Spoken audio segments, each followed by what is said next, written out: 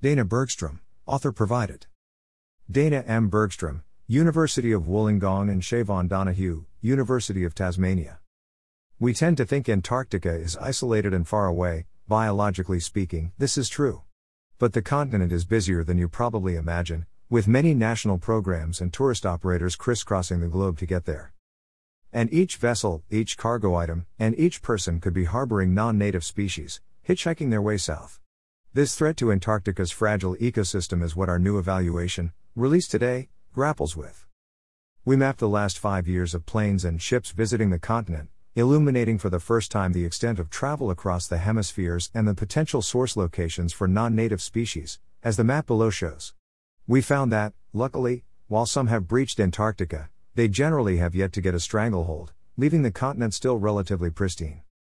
But Antarctica is getting busier, with new research stations, rebuilding, and more tourism activities planned. Our challenge is to keep it pristine under this growing human activity and climate change threat. Author provided. Life evolved in isolation. Biodiversity-wise, much of the planet is mixed up.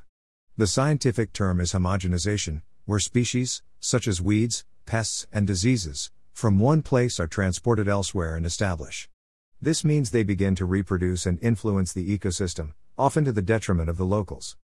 Most life in Antarctica is jammed onto tiny coastal ice-free fringes, and this is where most research stations, ships, and people are. This includes unique animals, think Adelie penguins, Weddell seals and snow petrels, mosses and lichens that harbor tiny invertebrates, such as mites, water bears and springtails, and an array of microbes such as cyanobacteria. The adjacent coast and ocean teem with life, too. The more we learn about them, the more outstanding life at the end of the planetary spectrum becomes.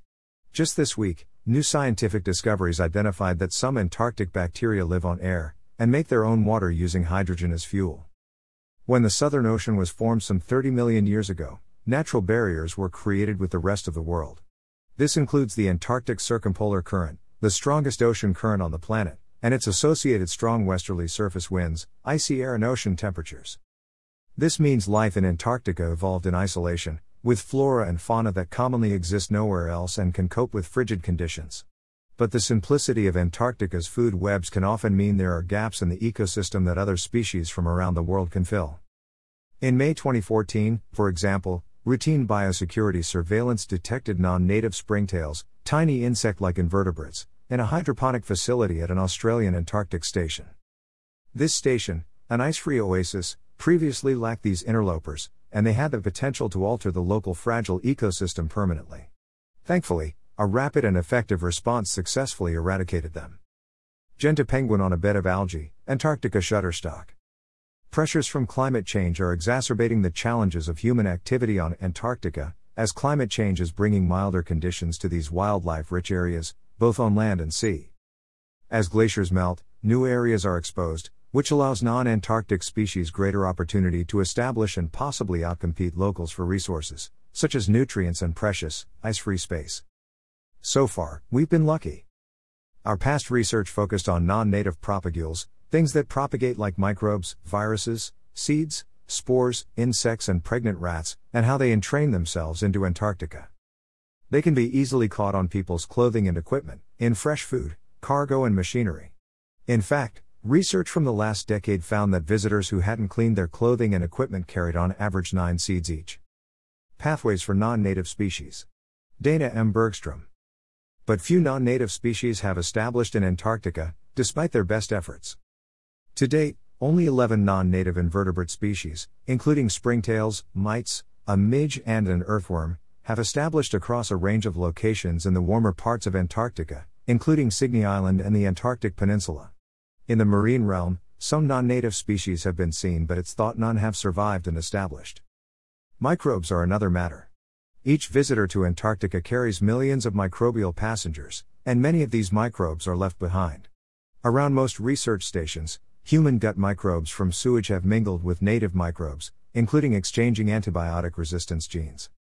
Last year, for example, a rare harmful bacteria, pathogenic to both humans and birds, was detected in guano poo from both Adelie and Genta penguin colonies at sites with high rates of human visitors. COVID-19 also made its way to Antarctica last December. Both these cases risk so-called reverse zoonosis, where humans spread disease to local wildlife. Antarctica's coral reefs? Extensive shallow water, polychaete colonies form fragile reefs that act as marine animal forests, hosting a diverse and abundant community of associated plants and animals. Johnny Stark/AAD. What do we do about it? 3 factors have helped maintain Antarctica's near pristine status: the physical isolation, cold conditions, and cooperation between nations through the Antarctic Treaty. The treaty is underpinned by the Environmental Protocol, which aims to prevent and respond to threats and pressures to the continent. There is unanimous commitment from Antarctic Treaty nations towards preventing the establishment of non-native species. This includes adopting a science-based, non-native species manual, which provides guidance on how to prevent, monitor, and respond to introductions of non-native species. But time is of the essence. We must better prepare for the inevitable arrival of more non-native species to prevent them from establishing, as we continue to break the barriers protecting Antarctica. One approach is to tailor the newly developed 3As approach to environmental management: awareness of values, anticipation of the pressures, action to stem the pressures. This means ramping up monitoring, taking note of predictions of what non-native species could sneak through biosecurity and establish under new conditions, and putting in place predetermined response plans to act quickly when they do. Dana M. Bergstrom, Principal Research Scientist, University of Wollongong, and Siobhan Donahue, Adjunct Researcher, University of Tasmania.